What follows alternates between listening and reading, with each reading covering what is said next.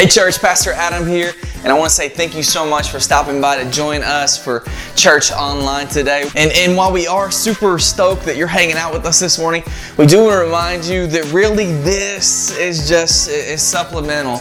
And man, it just cannot replace the local church in your life. And so look, we hope that you are encouraged and challenged and shaped by today's message that's being preached. But also we don't want to be your substitute for the local church body that you should be involved in. We really do believe that the local church is God's plan A in reaching the world. So with that being said, please come hang out with us in person one Sunday. If you're in Paducah in the area, come hang out with us to get some rest, or find a local Bible-believing, Jesus-preaching church that you can get plugged in and connected to.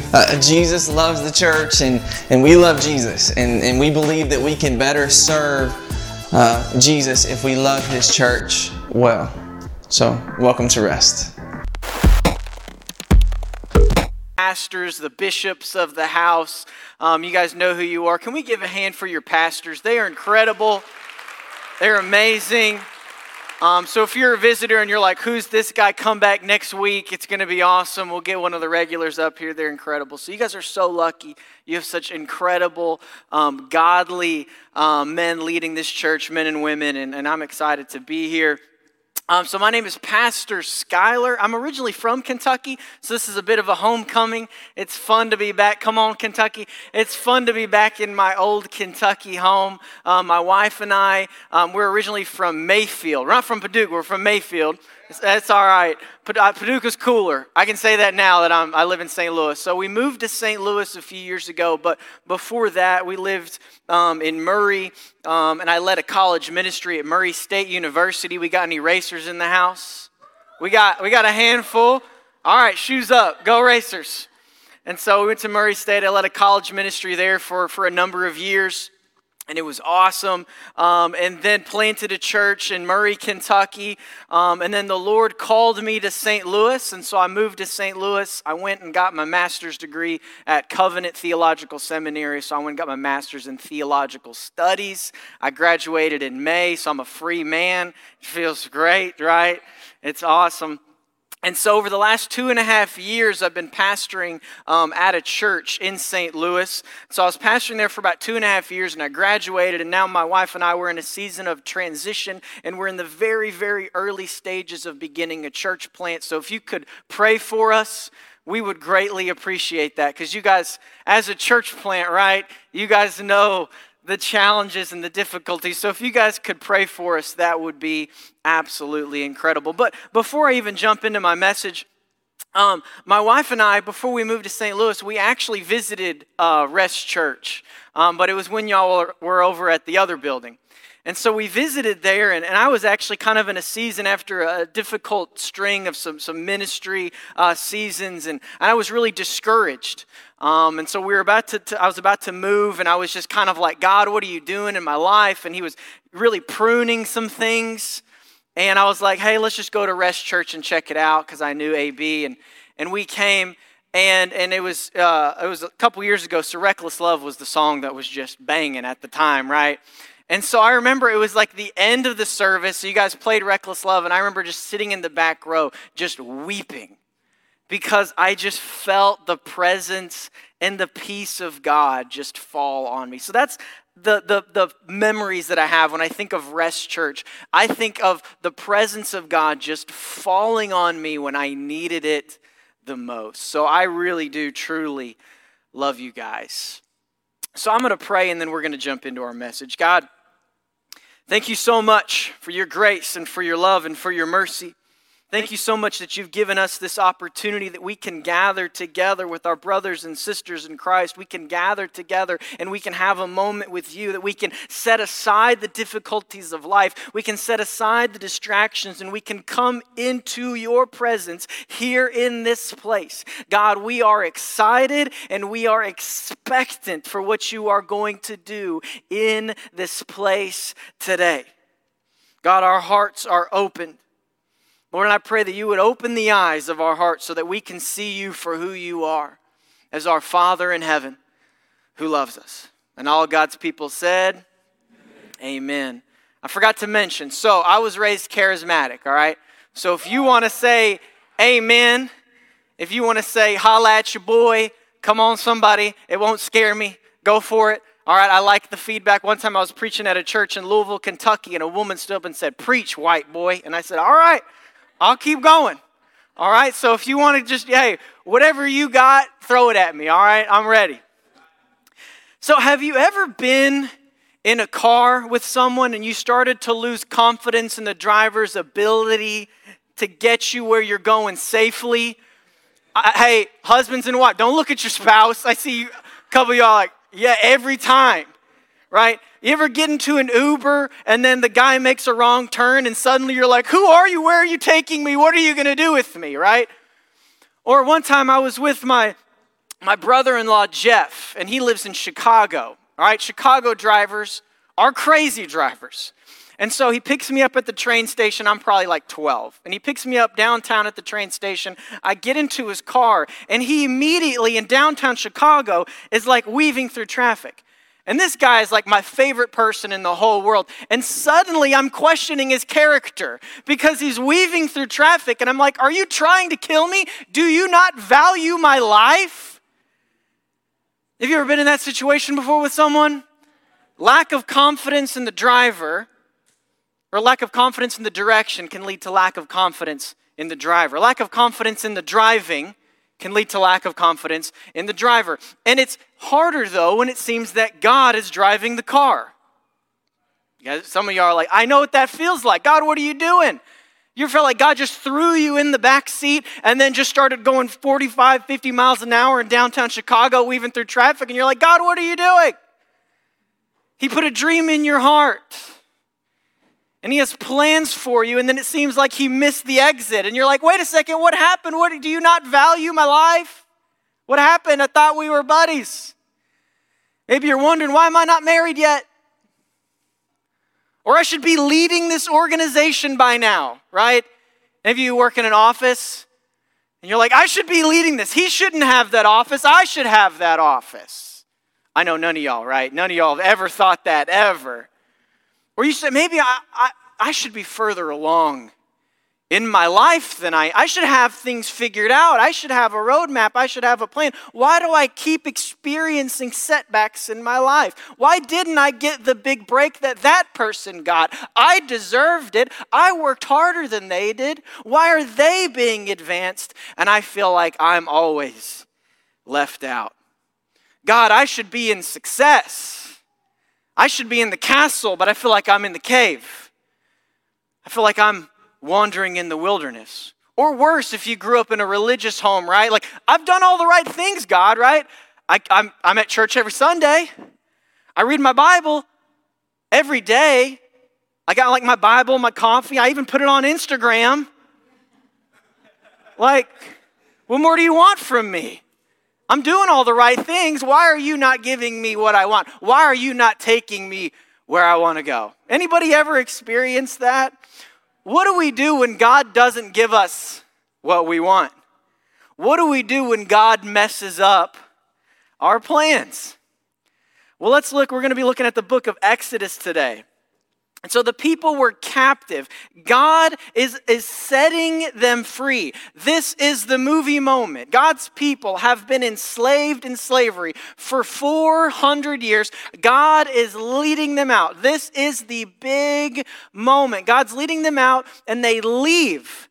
And God has promised them He is going to take them north to the promised land, where they are going to exist. They're not going to be slaves, but they are going to be free. They're going to have their own nation, and God is going to bless them. He's going to take them north. And if you want to go north, the quickest way north is, it's not a trick question, north, right?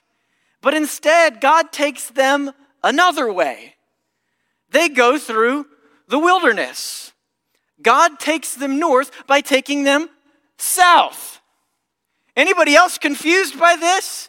This doesn't make a whole lot of sense. And then it says God tells them to turn back towards Egypt by Pi-hahiroth and Migdol by the sea. Now I know most of you are experts in ancient geography and you're like, why would God do that? But if for those of you who aren't, he's having them turn around and go in a circle. He's having them wander around in the desert. How is that for leadership? God told Moses, as his first act of leadership, as you're taking the people out of slavery, I want you to turn around and walk in circles so that Pharaoh says the wilderness has shut them in. God says, hey, Moses, lead your people in a way that confuses you and everybody else around you. This looks dumb. Pharaoh thinks that they're lost, and the people, they're all going to think that you're lost. And I read this, and I have to wonder, why does God needlessly complicate their life? Why does God detour them in the desert? Why doesn't he just take them to the land that he promised them? Why doesn't he just take them north? And the text gives us 3 reasons, actually. And if we can understand why God did this to them, we can understand why God does it in our lives.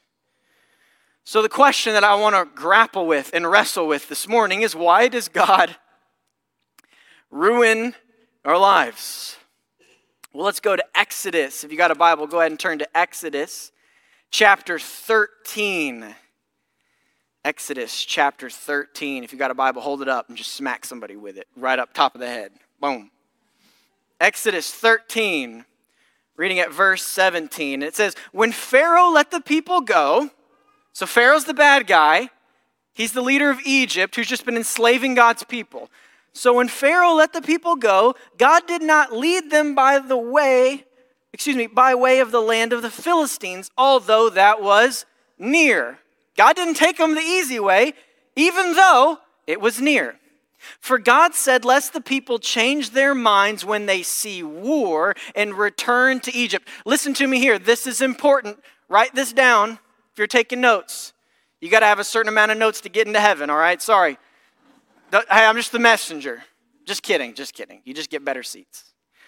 One of the reasons that God will not take you directly to your dreams, hear me now, is frankly because you are not ready.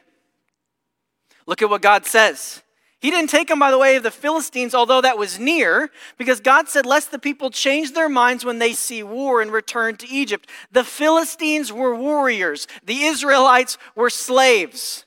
They had no training. They had no battle skills. They had no military. They had no chance.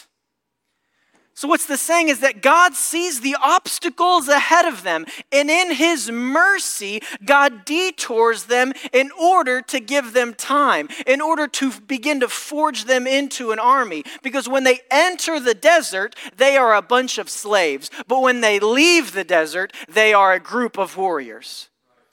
God is going to make them warriors, but it is in the heat of the desert that God builds their character.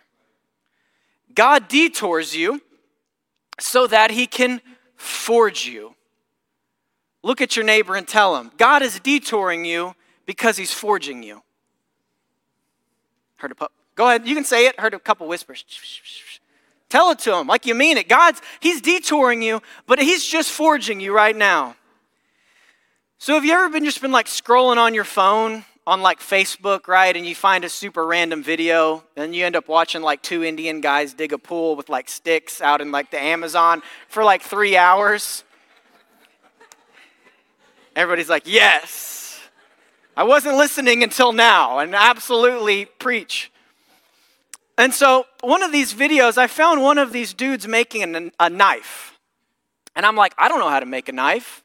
So I should learn everything there is about making a knife, right? So I watched this like 2-hour video on this guy making a knife. Any of you guys know how a knife is made? Or how steel is shaped and forged, right? Anybody? It's a piece of steel, a couple people, right? So there's a piece of steel, right? And it's just it's not really the shape that you want it to be. It couldn't really do the thing that a knife does. You could maybe bop somebody on the head with it. It's not cutting anything. It's not sharp. So what a trained craftsman does is he puts it into an oven that is 1,000 degrees Celsius. And he puts this piece of steel into 1,000 degrees Celsius, and he leaves it in there until every atom is on fire. And then he pulls it out, and then he gets a hammer. And then he hits it and hits it and hits it and hits it, and he shapes it. And then guess what he does? Is he puts it back into the furnace. And then every atom is on fire. And then he pulls it back out. And then he hits it with a hammer over and over and over again. And he's beginning to forge this piece of steel into a useful hand in the craftsman. Oh, come on, somebody. I'm preaching right now. Y'all better give me an amen or something. What's your name, man? What is it? Nathan. You know what God's going to do? God is going to put you in the furnace. And it's going to be hot. And you're going to be going, it's hot. God, why are you doing this? And then he's going to pull you out. And you're going to go, oh, thank God. Oh, boom, boom, boom. And then he's going to hammer you down. What about you, young lady? What's your name? What is it? Ireland? That is an awesome name. Ireland, you know what God's going to do? He's going to put you in the furnace. And it's going to be hot. And you're going to want to quit, and he's going to pull you out, and then he's going to hammer you, and then he's going to put you back in the furnace, and you're going to go, God, why are you doing this? It's hot. It's uncomfortable. I don't enjoy this. And maybe you're wondering, why am I not married? Why don't I have that fulfilling relationship? Why am I not leading this organization yet? Maybe it's because God is still forging you. In the right hands, the heat and the hammer forge that piece of steel into something sharp and strong and useful. And God is a master craftsman. And in his hands, he is shaping you and he is forging you. But it takes some heat. And sometimes it feels like you are taking a beating. But God is crafting you into a useful tool that he is going to use to build the kingdom of God. And so Deuteronomy 8:15 and 16 says this, who led you through the great and terrifying wilderness with its fiery serpents and scorpions and thirsty ground where there was no water? Who brought you water out of the flinty rock? Who fed you in the wilderness with manna that your fathers did not know, that he might what? Humble you and test you to do you good in the end, right? It's so funny. He goes, you know, who led you through that great and terrifying wilderness? Like even God's acknowledging. He's like, remember that time? It was horrible, right? But I did it for a reason. And it was to humble you. But also it was to do you good in the end. Why? He's forging them. God does this often in Scripture. It's often. Look at David. He is anointed to be king as a teenager. And then he kills Goliath. And then he goes from being a shepherd boy. He marries the king's daughter. He's living in the palace. He's one step away from becoming king. And then he loses everything. He's sent to the wilderness for 10 years. God told him he would lead a nation, and now he's in the wilderness leading a band of about 20 men. But God has to teach him how to lead 20 before he can lead 200, before he can lead 2,000. And these 20 men actually became the cabinet that would later help him run the nation of Israel. But it is in the heat that he becomes King David, not in the palace. It's in the heat that he learns how to lead. It's in the heat that he learns strength. It's in the heat that he learns endurance. It's in the heat that he learns faith. It's in the trials that he develops the character needed that will allow him to be king. It's in the desert where he meets the people who will be his right-hand men. It is the wilderness. It is in the cave, not the castle, where David was made king. Don't wait for the castle to start being obedient to God. Right? Don't wait for you say, all right, God, when you put me in this position, then I'll listen, right? When you give me that promotion, then I'll be obedient. Don't wait for the castle because God wants to shape you in the cave. Moses is told, I'm going to liberate, God tells him, you're going to liberate my people. So then he shows up, kills a man, buries him, off to a bad start. So God's like, all right, let's rein it back in. Not quite ready for that, got a little carried away. So what I'm going to do is you need to care for sheep in the wilderness for 40 years. God gets him ready to lead the nation in one of the most pivotal moments in Israel's history. He gets him ready to do that by caring for sheep faithfully for 40 years. Joseph gets a dream that he's going to lead in government, right? So then what happens? He gets a job as an intern and he works his way to the top? No! He gets sold into slavery, then goes to prison. That's not an impressive resume if you want to work in government. Like, hey, I see this gap on your resume. Where were you the last 10 years? Funny story, I was in prison. Yeah, that's just doesn't sound great, right? But it's in the prison that he learns faithfulness when there is no applause. He learns faithfulness when there is no accolades. He learns how to be faithful to God when it seems that God has ruined his life. And after slavery in prison, then God elevates him and he becomes second in command only to the Pharaoh. God will lead you from A to B, sometimes through W. You know, God gave me a dream years and years ago that I would plant churches and thousands, millions of people would come hear the gospel. And so I planted a church and it failed. It didn't work. And I wondered, God, why was I not promoted? God, you put that dream in my heart. And God said, you have the talent, but not the character yet. I got to put you in the furnace a little longer. You need to get hammered down a little bit more. And then I'm going to put you back into the fire for a little bit more. And then I'm going to use the hammer again, right? I was not ready. It's in the heat of the desert that God forges you. We got a picture from The Karate Kid. Anybody ever seen The Karate Kid? It's my favorite movie, right? This is a great picture of what God does to us sometimes, right? He Mr. Miyagi's us. Where God has given us a task and suddenly we find ourselves just sanding the floor, right? You know, and we're waxing the car. And he's like, no, don't wax the car like this. There's a proper way to do it. Do it like this. What is it? Someone said it. Wax on, wax off. That's right, wax on, wax off. And Daniel's getting angry. He's like, you told me you were going to teach me karate. And he's like, yeah, come back tomorrow.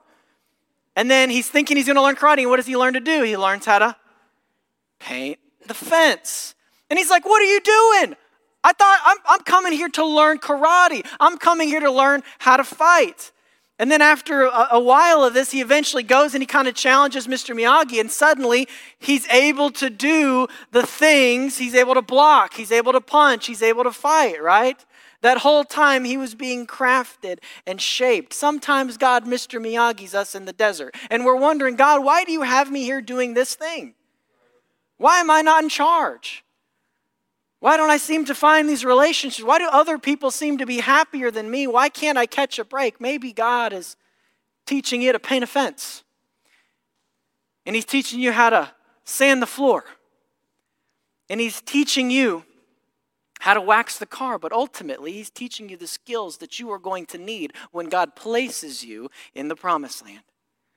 Second reason that God will ruin our lives. Let's continue in Exodus. Look at Exodus 14, 1 through 4. It says this, Then the Lord said to Moses, Tell the people of Israel to turn back and camp in front of Pi-haroth by Migdol in the sea, in front of Baal-zephon. You shall encamp facing it by the sea. Listen here. For Pharaoh will say of the people, they're wandering in the wilderness. The wilderness has shut them in. And then I will harden Pharaoh's heart, and he will pursue them. And I will get glory over Pharaoh and all his hosts, and the Egyptians shall know that I am the Lord. And they did so. Now, I'm reading this, and I'm like, all right, if you're a player and this is your coach's plan, He said, all right, here's the plan. Get in. All right, I want you to head out there. I want you to run around in circles, look lost. Everyone's going to get confused. Here's what I'm going to do. I'm going to go to the other team. I'm going to tell them the plan. I'm going to get them really ticked off at you, and then I'm going to send them after you. They have superior skill, superior talent, superior firepower. And then I'm going to send you to a sea with no equipment to cross. And then I'm going to surround you with a technologically advanced death machine. Ready, break. I'd be like, hold on, bad plan. I don't agree. Can we go back to the marker board? Let's maybe draw something else up. I don't think I like this plan. But look at verse 4. God says, I'm going to do all that, but I'm going to get glory over Pharaoh and all his hosts. And the Egyptians shall know that I am the Lord.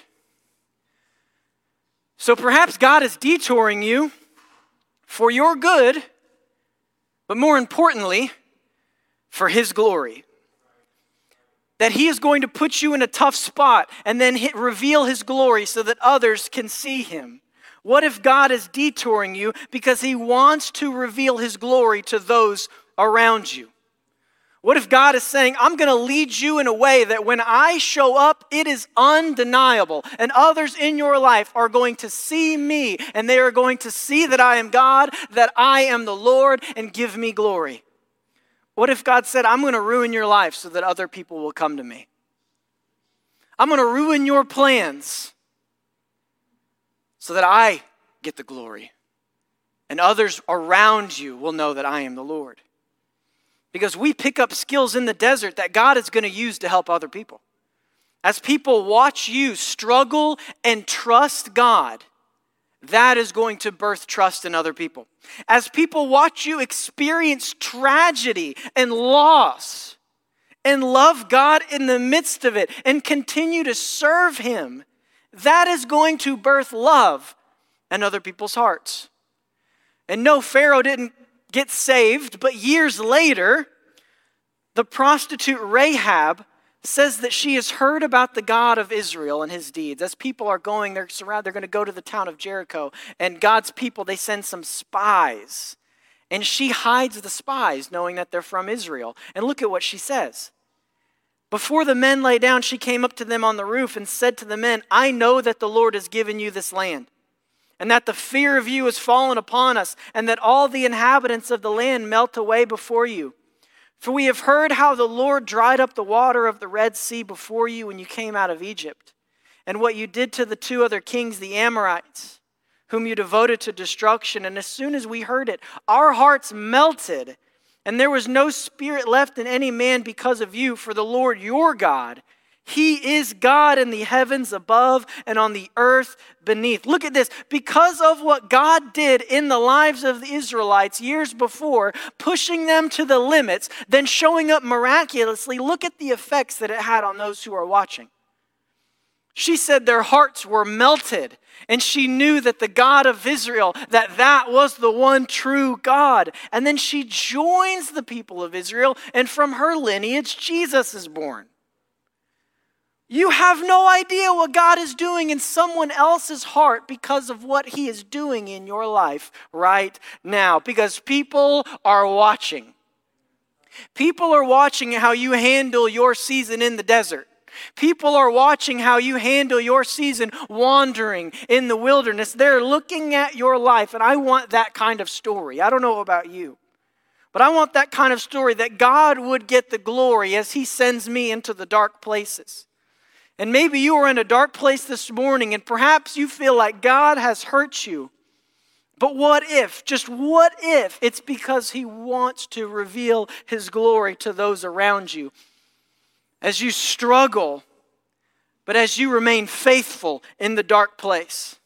And you don't know, maybe 10, 20 years from now, someone's going to come up to you and they're going to thank you. Because they watched you love God. They watched you serve him faithfully in the hardest season of your life. And now because of that, that sparked faith in them. That is getting through them one of the toughest seasons of their life. You have no idea what God is doing in your season. God's going to use you. Do you trust him though? Because it may look a little different than what you prayed for. Will you trust him and believe? Will you trust him when there's no spotlight? Will you trust him when there's no applause? Will you trust him when it seems that he is ruining your life? Will you trust him when he takes away? Because perhaps your detour in the desert is for his glory and for the sake of those around you. Lastly, God will ruin your life to grow your faith. James 1:2-4 says this, "Count it all joy, my brothers, when you meet trials of various kinds." I just want to pause there. What? Consider it joy when you face trials of various kinds? Of various kinds. Not, hey, consider it joy whenever you stub your toe. It's like, hey, when things are going really bad around you, when you lose your job, and you don't have any money in your bank account, when your stomach's empty and you're hungry, hey, consider it joy. Like, what? That makes no sense. But look what he says. "For you know that the testing of your faith produces steadfastness. And let steadfastness have its full effect, that you may be perfect and complete, lacking in nothing." One of my favorite professors in seminary, his name is Dr. Dan Doriani, and he wrote an incredible commentary on James. And this past week I was reading it, and this passage, this is what he says. He says, "God fashions maturity by means of trials that befall us." Like, all right, thanks, God. Couldn't have picked another way? No, God fashions maturity in you by means of trials. But from our vantage point, he writes, most trials seem like tragedies or like accidents. Yet James tells us that we should rejoice, for trials have purpose. They strengthen our faith. Come on, that's good news. Trials have purpose. That God is not putting you in the furnace for no reason. He's not hammering you for no reason. That pain that you are experiencing is for a purpose. He's going to put you in tough spots, but it's to grow your faith. He's going to put you in spots where your faith wanes. God took the people out of Egypt. He led them to a dead end, with, again, the most technologically advanced death machine right on their trail. They were shut in. They had nowhere to go. They, in their minds, were going to be slaughtered. And the survivors were going to be taken back to Egypt and were going to be slaves again. And then, the Bible tells us, we're going to read, they began to turn against Moses. They began to turn against their leaders. And the Bible says they said, "It would have been better to serve the Egyptians than to die in the wilderness." Look at what happens. So what they're saying is it would have been better to just stay as slaves than to listen to what God said. Because God told us to go and we went, and now look at us. And have you been there in that situation? It would have been better, God, if you had just left me where I was. Why did you complicate things even more? But let's go to Exodus 14. We're going to start at verse 21. We're going to read, it's going to be a lengthy passage, but this is how we're wrapping up. "So then Moses stretched out his hand over the sea, and the Lord drove the sea back by a strong east wind all night and made the sea dry land. And the waters were divided, and the people of Israel went into the midst of the sea on dry ground, the waters being a wall to them on their right and on their left. The Egyptians pursued and went in after them into the midst of the sea, all Pharaoh's horses, his chariots, his horsemen." They're being chased right now. "And in the morning watch, the Lord in the pillar of fire and of cloud looked down on the Egyptian forces. And he threw the Egyptian forces into a panic, clogging their chariot wheels so that they drove heavily. And the Egyptians said, 'Let us flee from before Israel, for the Lord fights for them against the Egyptians.' And then the Lord said to Moses, 'Stretch out your hand over the sea, that the water may come back upon the Egyptians, upon their chariots, upon their horsemen.' So Moses stretched out his hand over the sea, and the sea returned to its normal course when the morning appeared. And as the Egyptians fled into it, the Lord threw the Egyptians into the midst of the sea. The waters returned, covered the chariots, the horsemen, all the hosts of Israel that had followed them into the sea. Not one of them remained. But the people of Israel walked on dry ground through the sea, the waters being a wall to them on their right hand and on their left. Verse 30, thus the Lord saved Israel that day from the hand of the Egyptians, and Israel saw the Egyptians dead on the shore. Israel saw the great power that the Lord used against the Egyptians. So look what it says. The people feared the Lord, and they believed in the Lord and in Moses. And then, verse 15, then they sang a song. Then Moses and the people of Israel sang this song to the Lord. They just watched a miracle occur. They just watched God do an impossible thing, save them from an impossible situation, and the only thing they can do is sing. I will sing to the Lord, for he has triumphed gloriously. The horse and his rider he has thrown into the sea. The Lord is my strength, and he is my song, and he is my salvation. This is my God. I will praise him, my father's God, and I will exalt him. The Lord is a man of war. The Lord is his name. Oh, come on. Let's give God a hand clap. Woo! They were taken to the limit. They were at a dead end. They were going to be slaughtered. They were going to be massacred. And God said, not on my watch. And he parts the sea. They walk through it. He destroys the enemy. And what did that do in the people that witnessed it? They saw him. They respected God because they saw his power. But then they believed in him more than they ever had. And what is their response? It is to worship him. He put them in a place, and he led them to the edge of their faith. Because whenever they trust him there, whenever they see him part the sea, when they see him show up, that builds them up. They went from crying and shouting at Moses to singing a song about how awesome God is and how he kicks everybody's butt. And that's what God wants to do for you. He wants to put a song on your lips where you will sing like the Israelites and you will say, the Lord is my strength. The Lord is my song. He is my salvation, and I will exalt him. Sometimes God puts a dream in your heart, but he's got to ruin your life first. He has to take you out of your comfort zone. And most of the time, it hurts. But the pain that you are experiencing now, it's for a purpose.